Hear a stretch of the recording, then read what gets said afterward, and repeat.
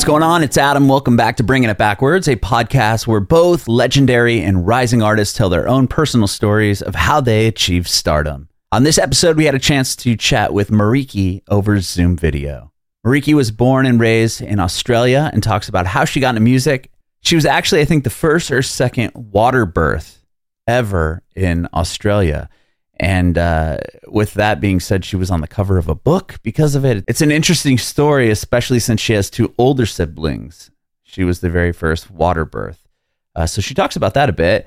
But we also find out that she started singing at a very, very early age. Her mom noticed how well she sang and nurtured that, and put her in voice lessons, put her in chorus and choir. She talked about joining her first band in university, moving to Los Angeles, befriending some songwriters and producers.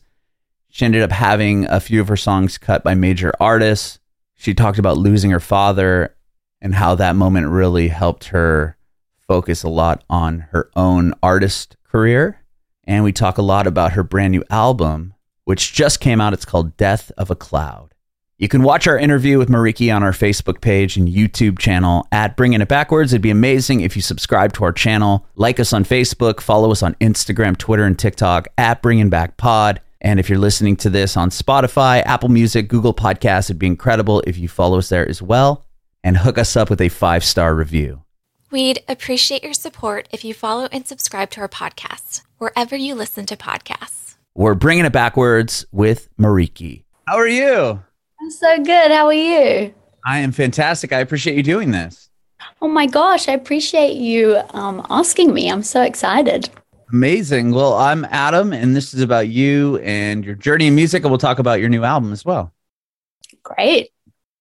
Awesome. So first off, Mereki, where were you born and raised? So I was born in Australia. I was actually born in Byron Bay, which is a coastal town, but I grew up in Noosa. Okay, how close? What's the major city that's close to? I don't know. I'm so bad with geography. No.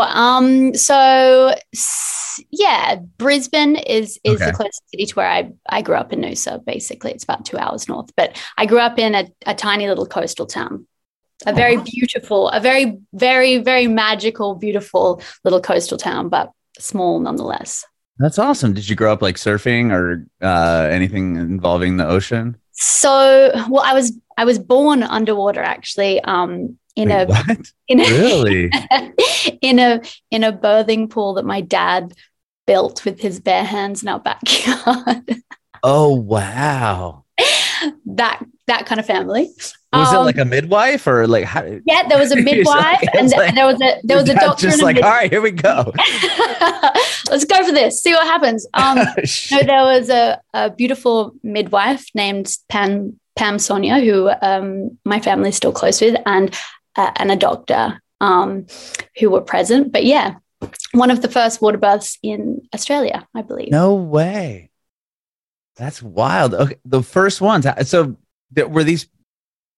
To be one of the first, like they were just like, okay, we're gonna try this out. Like, well, so I get it, in other countries, I guess that it had been happening, but there weren't that many opportunities to do that. You know, nowadays you can go into a hospital or like a center and give birth. A lot of people are encouraged to give birth in baths or whatever. Right. Sort of like your options were like hospital. Or at home. Same vibe. Oh my gosh.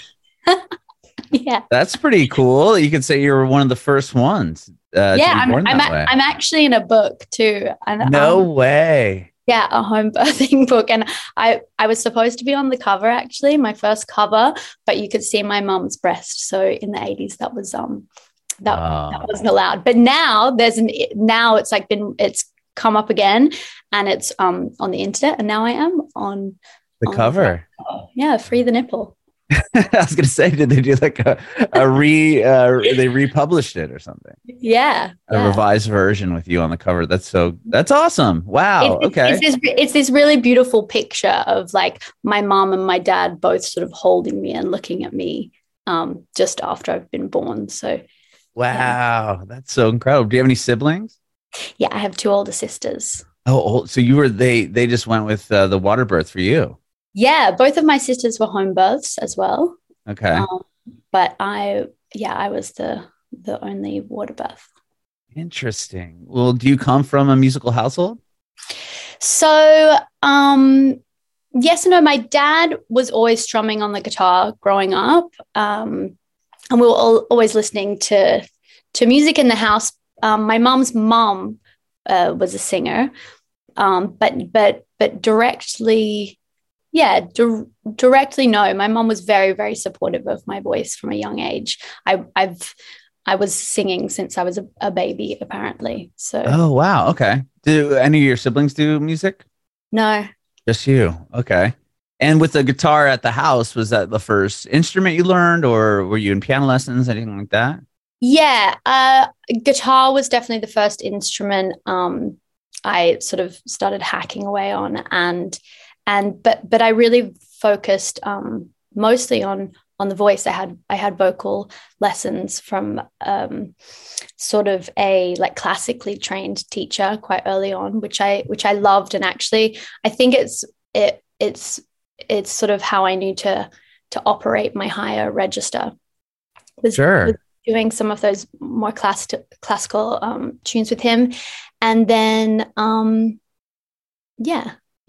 was in like choirs and stuff, but my mom always wrote as well. And so I think from her, I learned, I write every morning. And so I sort of watched her write, and I've continued on doing that. Does she just write for fun? Or she just writes. I think sort of like for catharsis, I think. Oh, interesting. Okay. Yeah. I'm not sure if you've ever done the book, The Artist's Way. I've read it, but I haven't done, I know what you're talking about. Oh, that's they cool. say, you get up and you do, your morning do that pages. to kind of, to get your brain kind of going. Yeah. So even before I'd read that book, unbeknownst to me, my mom had read it. And that's sort of when she started doing her morning pages. But I actually recently reread it and did all of the tasks and stuff. Okay. And I'm a big fan. And I just love that idea of waking up in the morning and going like, okay, I'm just going to like blurt out all of the thoughts that are simmering on the top of my mind so that I can clear space for my creativity or my divinity to sort of come through. Mm-hmm. Because for me, I think for anyone whose brain sort of moves quite fast, and with all of the stimulus we're getting all the time, it's just, for me, it's such a nice way to be able to like get it out of my mind and onto the page. It's like, I was actually speaking to this adorable girl in a coffee shop the other day, and I'd taken my journal in, and she was like, "Oh my God, I love journaling." I was like, "Same." and we sat there and we discussed like, what do other people do with all of the thoughts in their brains the whole time? Like, do they honestly just like keep them there the entire time? Because that would stress me out. Yeah, just suppress them, I guess. Yeah, you just get up and start writing whatever the hell you're thinking, right? You're just like, okay, blah, blah, blah, I feel like this, or you just jot down anything and everything in your mind. Yeah. And then for me anyways, it's like my mind feels a lot clearer. And I also, if there's been any like emotional turmoil or like anxieties that might have snuck in that I hadn't really acknowledged, but were sort of just, living beneath the surface. It's like, oh, that's why, I don't know, I'm a bit pissed off today, or that's why, a bit agitated. And you can sort of like address them and they go, okay, cool, and move on. It's like you're self-reflective.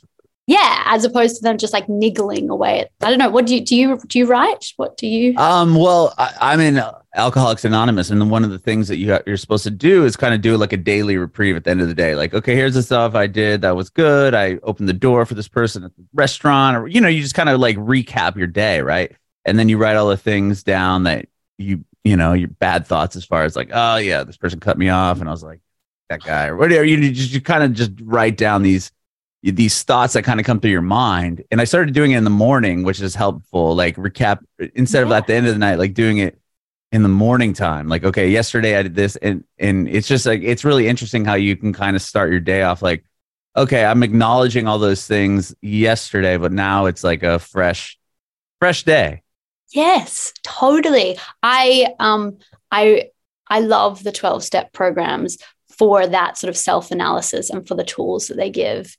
Oh yeah, it's not even about the drinking or using it after like 2 months, right? You're like, that obsession is kind of been lifted, and then it's just like, who am I as a person? Like, it's really interesting. I completely agree. I feel like it's almost like a secret like gang of people who like have all of these tools to deal with life that just aren't readily available in other like people don't have access to that kind of stuff. And it's free. It's crazy. And it's free. That's what I always say. I'm like, it's literally free therapy. It's like, it's literally free self-betterment. Everyone's paying like all this money to do all of this self-care stuff. And it's like, that's important too. But you know, a lot of people also use money as an excuse, I think, to not work on themselves. And it's like, right. Well, yeah, it's very fascinating. I mean, I mean, when I went into it, I just had this, you know, like I had this idea of what it would be, and you know, from TV or whatever, and then it's like, well, that was not at all what I was expecting. And it's wild. It's amazing how much those steps really can benefit people, even if you just did them and you had no like addiction or alcohol problem. You're just like, okay, I'm powerless over whatever it may be, something that's bothering you in your life, and you went through and did like, you know, your resentments and all these things. And it's like, wow, you could really focus on your own character defects you maybe never would have even addressed if you weren't kind of doing that work. Yeah. Well, and I think that we're all addicted to something, like whether it be my experience in within the 12 steps was CODA, which is Codependence Anonymous. Oh, sure. And so like, that's what I mean. You don't need a particular vice to engage in the 12-step programs, like a tangible, you know what I mean? Like we all have addictions to control and to, I mean, a million different things. It's interesting. It's really fascinating. And I love to, for me, I was like, oh my gosh, here's a safe space where everyone wants to sort of discuss this, and where people are being so much more honest and vulnerable than people generally are in society. And that's so helpful, you know? Oh yeah. Because when you can feel somebody else has gone through something, well, you go in there thinking like, oh, I'm never going to tell anyone about that. And then you hear somebody's story that was even more intense. You're like, well, damn, if that person's willing to share that, then what am I doing? Right. But, you know, I also found a bit of that in doing The Artist's Way, doing it's very similar. Cameron's task there. It has and I just started reading also, or I'm about midway through, the Rick Rubin creativity book. Oh, I haven't read. I've heard of it, and I actually recently heard of him on a podcast, which is very fascinating. Just the amount of records he's produced over the course of the decades. It's funny. It's not a workbook at all, but the comments and the suggestions he makes about creativity in that book are very aligned with The Artist's Way, I would say. I'll have to check it out, and I want to re-listen to The Artist's Way. I have it on Audible because I'm lazy.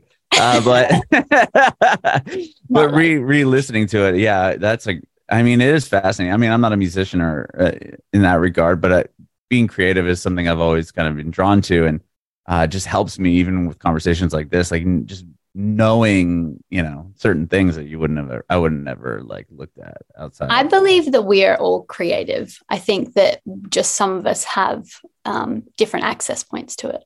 Sure. No, 100%. Wow. Well, back to you and your music. I mean, that was awesome and fascinating conversation. But sometimes these conversations just go away, and I'm like, oh wow, that was awesome. But so you started off, you know, singing. You said you were a very early age, since you're a baby, you were singing, and your mom was the one that noticed that and kind of catered you and kind of put you in these voice lessons. I would say so. Yes. I was in sort of first like a group sort of singing lessons, which I didn't really like because I didn't play well with others. It's kind of interesting. You're like, okay, I'm going to sing with 12 other people, and how am I going to get, you know, one-on-one? I was actually quite shy as a child, so it was like, I don't know. I preferred the private lessons that I went into afterwards, and then I joined a band when I was in university. Oh, wow. like I said, I was shy. So it actually took me a little later to really engage with my voice and my writing. So when you joined the band, were you the singer and songwriter? So I wasn't. I was just the singer to start with. The co-singer to start with. My friends had a band and they'd spent Christmas with me, I think. And I feel like it was then that they sort of realized that I could sing and invited me to join.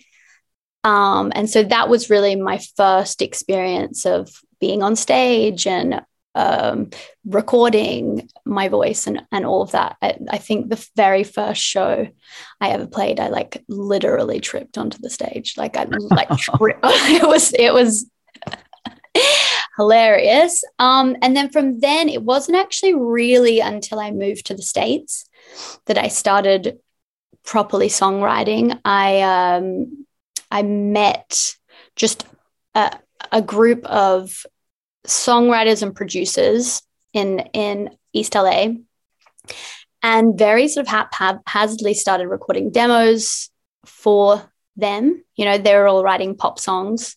Oh, and you were the voice on the demo. And I was the voice, exactly, to pitch to bigger artists. And from that, it sort of very naturally just moved into me writing my own stuff, and one of those songs quite quickly really getting picked up and cut by Kylie Minogue.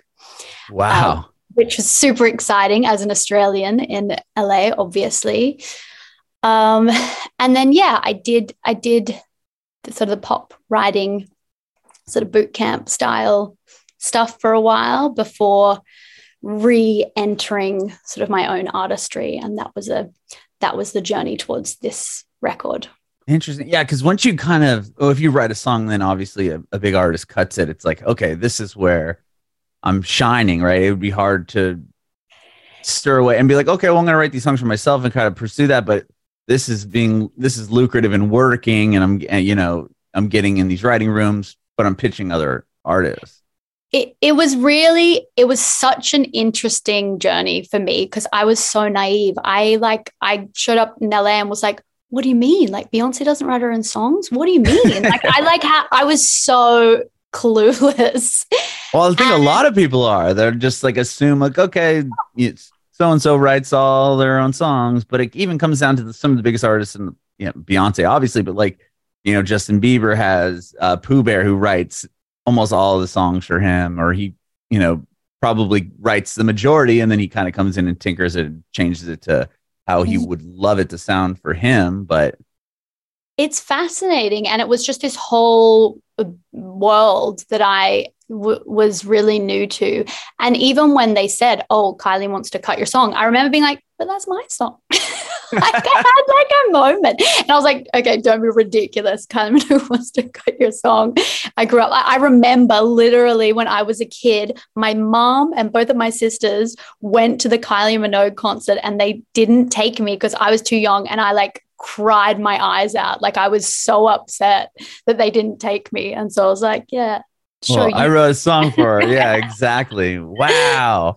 Well, what took you to LA? How did you get from Australia then to Los Angeles? Oh, great question. I actually meant to move to New York, and I West Coast. and I did, but like, I don't know, somehow ended up in LA for a few months before I was moving to New York. And that's when I met this whole group of producers and songwriters who, have since, who are sort of at the beginning of their careers then, but who have since gone on to, Dan did the Olivia Rodrigo record, and Ariel's, Haim, and like they all.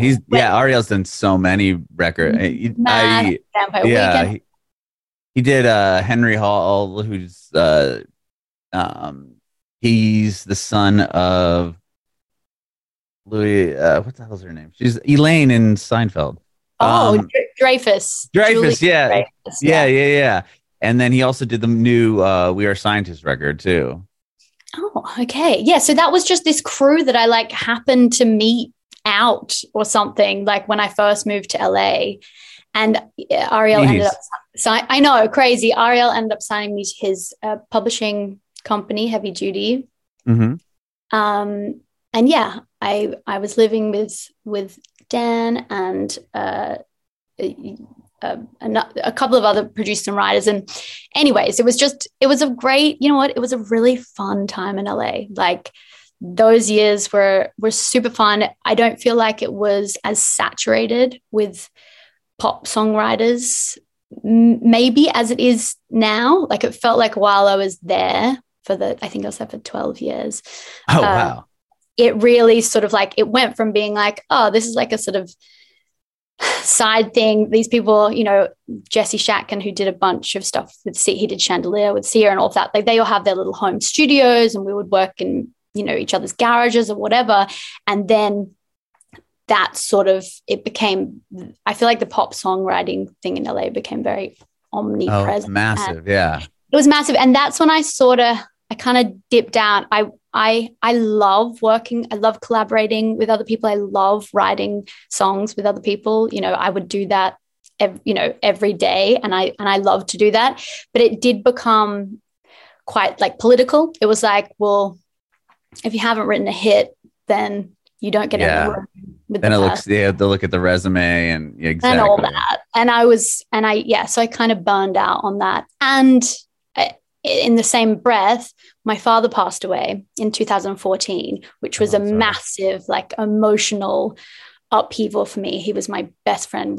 We were like, you know, we looked the same. We were the same. You know, it was such a huge, huge loss for me. And I really do think that realigned me a bit with my personal purpose and wanting to be an artist. As opposed to just a writer. Yeah. Where are you now? Are you in Australia? So no, I during the pandemic, I actually moved to the UK. So I live. Oh, wow.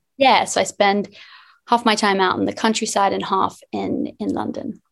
Interesting. Okay. So once, you know, so your father passed away in 2014, and that's when you started to really pursue your artist career? I'd say so. I'd released a couple of singles that had done okay, and then I had toured as the vocalist for an electronic producer named Goldroom, and I'd featured on a couple of his singles, and we'd sort of toured a lot of America, and we'd done Colombia, and that had been great. That had been a great experience too, sort of like getting my sea legs in terms of performing live. Sure. Especially, I'm sure, big audiences. Yeah, big festivals and all of that. And I did that again, actually, more recently, just before the pandemic, for Flight Facilities, which are an Australian sort of dance duo. Wow. Which is great. It's so much fun. But it's very different from standing on a stage, you know, and singing your songs, your heart out. Right? Yeah, and your songs are a lot more like somber and slower than like an EDM song, I feel like. No, it's funny. It's, you know what? It's something that I actually really struggle with, because I love to jump around on stage. Like I love for a live performance to be fun and engaging and energetic. So it actually was something that I thought about when I was writing these songs. Like you say, they're more vulnerable. They're a little slower, but I'm actually just putting together my live set. And I had a dear friend the other day sort of say to me, he's like, just because your songs are slower on the record doesn't mean they have to be live. And I was like, ding, ding, ding. Okay, so watch this space. So you sped them up quite a bit. Well, we'll see. I'm actually like having a call after this with my guitarist and Jerry, who produced a lot of the record, Jerry Bernhardt, with Tony Buchan to sort of chat about how we're going to do that. Amazing. So you, when did you start writing this record? I think I saw that it's been a few years in the making, right? Well, I feel like one of the first songs that I wrote for the record was Phone Call, which was written in 2014 with Dan Nigro. I wrote that about my father just after he'd passed away. Okay. Yeah. And and then Wasted Love is also an older one that I wrote back in my sort of more LA pop happy days, I would say. And then the rest sort of were a work in progress. A few of them, like The Garden and Presence. Presence is, I think, one of my favorite song on the record. Yeah, that one. Good. I'm bad with track list or names. Wasted Love's one I really like too. Oh, good. Yeah, I love Wasted Love. Presence I wrote during in 2021, I guess. So one of the last tracks of the record. And same with The Garden. Wasted Love is an oldie, which I've just always loved, like a great song. That song, I produced that song, honestly, probably like 30 times over. Oh, wow. I could just never get it right. Like, I've always loved the song, the melodies and the lyrics and everything. Like, that song has always been great. But it was a painstaking process to perfect it, and bless Jerry Bernhardt, who in the end helped me get over the line with that one. I'll say you did this job. The job you did on is fantastic. I'm super happy with how it turned out. So were you writing this, I guess, you said you moved to the UK during the pandemic. Were you in LA, and during that time you got up and moved? So I was actually in Australia. I happened to be in Australia for my birthday, March. Oh, bummer. March 2020. Well, actually, your birthday is on March 20th? 23rd. Oh, okay. My older son's birthday is March 20th. Oh, so is he a little Aries? He is. He is. Oh, lucky you. And the other one's is April 23rd. So in next Saturday, next week. Soon. Yeah, soon. Yeah. Oh. 2 in a row. It's fun. Cute. How old are they? One just turned 15. The other one's turning 7. Oh, I love it. I love the teens. They've been fun. Oh, they're so fun. So fun. Yeah. They're so like self-assured. Oh, sure. Nowadays, like so teens, nice, never talk back. It's great. It's really funny. I feel like a kinship with teenagers of the now. I'm always like, I swear I should have been born in this era. Oh my God, I just love them. That's awesome. Sorry, I've lost the question. No, so you said you were in Australia for your birthday. Oh yeah, for my birthday, and then so ended up getting stuck there. For a few months for 2020, but it was paradise. We were by the beach, and it was, I feel like, I don't know about you, but everything pre 2020 had like sped up a lot. Everything had felt really fast and on top of each other, and sort of not having that time and space to really breathe into myself. And so that first part of the pandemic was actually for me a real sort of release and relief. And then I went back to the States and got back for a pretty tumultuous time, and came to the UK, and then sort of just never left. So I've been. Were you writing the record during this time? Yeah, not that first time. I was writing. I'm always writing. I'm just one of those people. I have like 9,000 voice memos in my phone, and like books and books and books just full of like scribbly lyrics. But no, I think a lot of the record was done, and then it was just those last few songs that hadn't been written, but I was in process of producing it at that time. So I started producing remotely with Tony and Jerry during that time, and just getting stuff finished. Sure. Yeah, because I didn't know if you were, I've talked to other artists that either had a lot of creativity during that time period or absolutely none, because it's like there wasn't a whole lot of or life experiences happening, so to speak, aside from what you could see in the media. I don't know. I think I feel like for me, it was a lot of life experience happening though. You know what I mean? Like, I feel like I went on like what is it? The dark the dark night of the soul or whatever. I just feel like it was such a time of self-reflection, and I feel like I can only speak for me personally, but it was a real time to call on any sort of tools that I had found to deal with difficult, emotions and situations in the past, and really hold on to them or put them into practice, and that's sort of where the song Present, that's where the song Presence came out of. I was having so the first part of the pandemic was great for me. The second part was tough. I was in a new country. It was my first English winter. There were nothing was open. I wasn't, I was living like with family and all that sort of stuff that a lot of people went through. But I'm a big Eckhart Tolle fan, and his book, A New Earth, is one of my favorites. And so I started rereading that, and, he's like the king of presence. And I when I could get my brain out of being in the past, or, that I missed or that I didn't have anymore, or the future that was so uncertain, and I could just be in this very moment, everything was fine, and it was really only when my mind took me elsewhere that shit sucked. Yeah. So I really wanted to, and also I love to be able to get like a positive messaging into a pop song without it sounding cheesy. Mm-hmm. Like, and that was a real goal for this song too.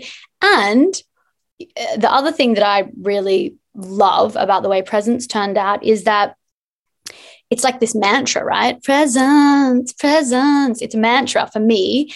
And then at the end, and it's fun and it's upbeat. It's like, that's mm-hmm. right. It doesn't have to all be like, I grew up with alternative parents who, sometimes listen to alternative music that really wasn't good.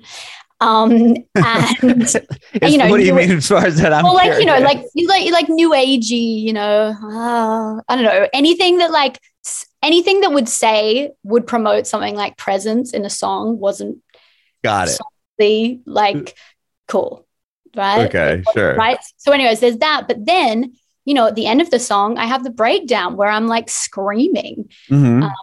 You are Nirvana, just like the wave is the water. And then I fucking scream it, I'm like, you are Nirvana, just like the wave is. And when I was recording that, I was literally on the floor in the studio screaming. Like, I thought that I like broke my voice box at one point. I was like, but that it was so important for me to get that energy into it, because I think with a lot of positive messaging, there's this whole like, and it's all good. And it's like, no, like doing the work and putting into practice these really challenging concepts like presence is fucking hard. Mm-hmm. Like, and it's brutal. And it's like, life is pain. What is the Princess Bride quote? Life is pain. Anyone trying to tell you otherwise is trying to sell you something. That's a good one. I don't remember. It's been a minute since I've seen that one. Oh, one of my faves, classics. A lot of people love that film. I think it's like the best thing ever. The greatest, so well written. But it's like, life is not just joy. And don't get me wrong, I love joy. I love excitement. I love finding the best in things. And I've experienced deep grief. I've experienced deep heartbreak and pain. And I don't want to be someone who resists that. I want to be someone who can be okay with the full spectrum of human existence. Mm-hmm. And I think you do a great job of portraying that on the album. I mean, it's a really vulnerable album. Thank you. And was that something that were you ever at all concerned about people hearing your stories in that way, or no? It's really funny. I weirdly wasn't. I don't know whether that was just because the last few years have been, so tough for so many people, and including myself. and that it was almost a bit of it like, who gives a shit at this point? Who cares? Like, it's so much more important to be honest and be myself. And I have to say that, you know, I worked really hard for a really long time to make this record sound and feel the way that it does. And I'm just so happy that when I hear it, or when indeed I like, you know, press, you know, sent it out into the world, I didn't have there's no remorse. There's no like, oh, I wish I'd done that, or, oh, that's a bit awkward. It's like, no, I feel, because I think I did really, really, you know, it took me a long time to make this record. I think that I'm very fortunate that I just feel really proud. Well, you should be, because it's an incredible album. Thank you. So, wow, yeah, a lot of people or creatives might think, like, you know, when they hear their own song a bunch of times, like, I wish I would have done this differently. But I love the fact that you're like, no, this is it. Like, I did exactly what I wanted to execute, and it's perfect. Like I said, I reproduced Wasted Love like upwards of 30 times. But the 30th version is, it's there. But it was the 30th version. It's perfect. And I in saying that, I had to do this for the first one. The next record's not going to be so painstaking. The next record, I'm like, you know what? It's going to come out a lot. Do it and get it out. Yeah. But that one I had to, for whatever reason, it was like, it was, I had to make it the way it is, and I'm happy. Well, it's a fantastic album, and I appreciate your time today. Thank you for having this conversation with me. Oh, thank you so much for having me. It's been so lovely. I do have one more quick question before I let you go and hop on your call with your guitar player. I want to know if you have any advice for aspiring artists. I think the best advice that I could give would be to spend time with yourself and on yourself. I think that often we look at our artistry and creativity as something different to our life. And I don't think that they are. I think that true creativity, you know, is our own divinity. And I think the more work you do on yourself, the better your art becomes. So yeah, don't listen to anyone else. Just listen to yourself.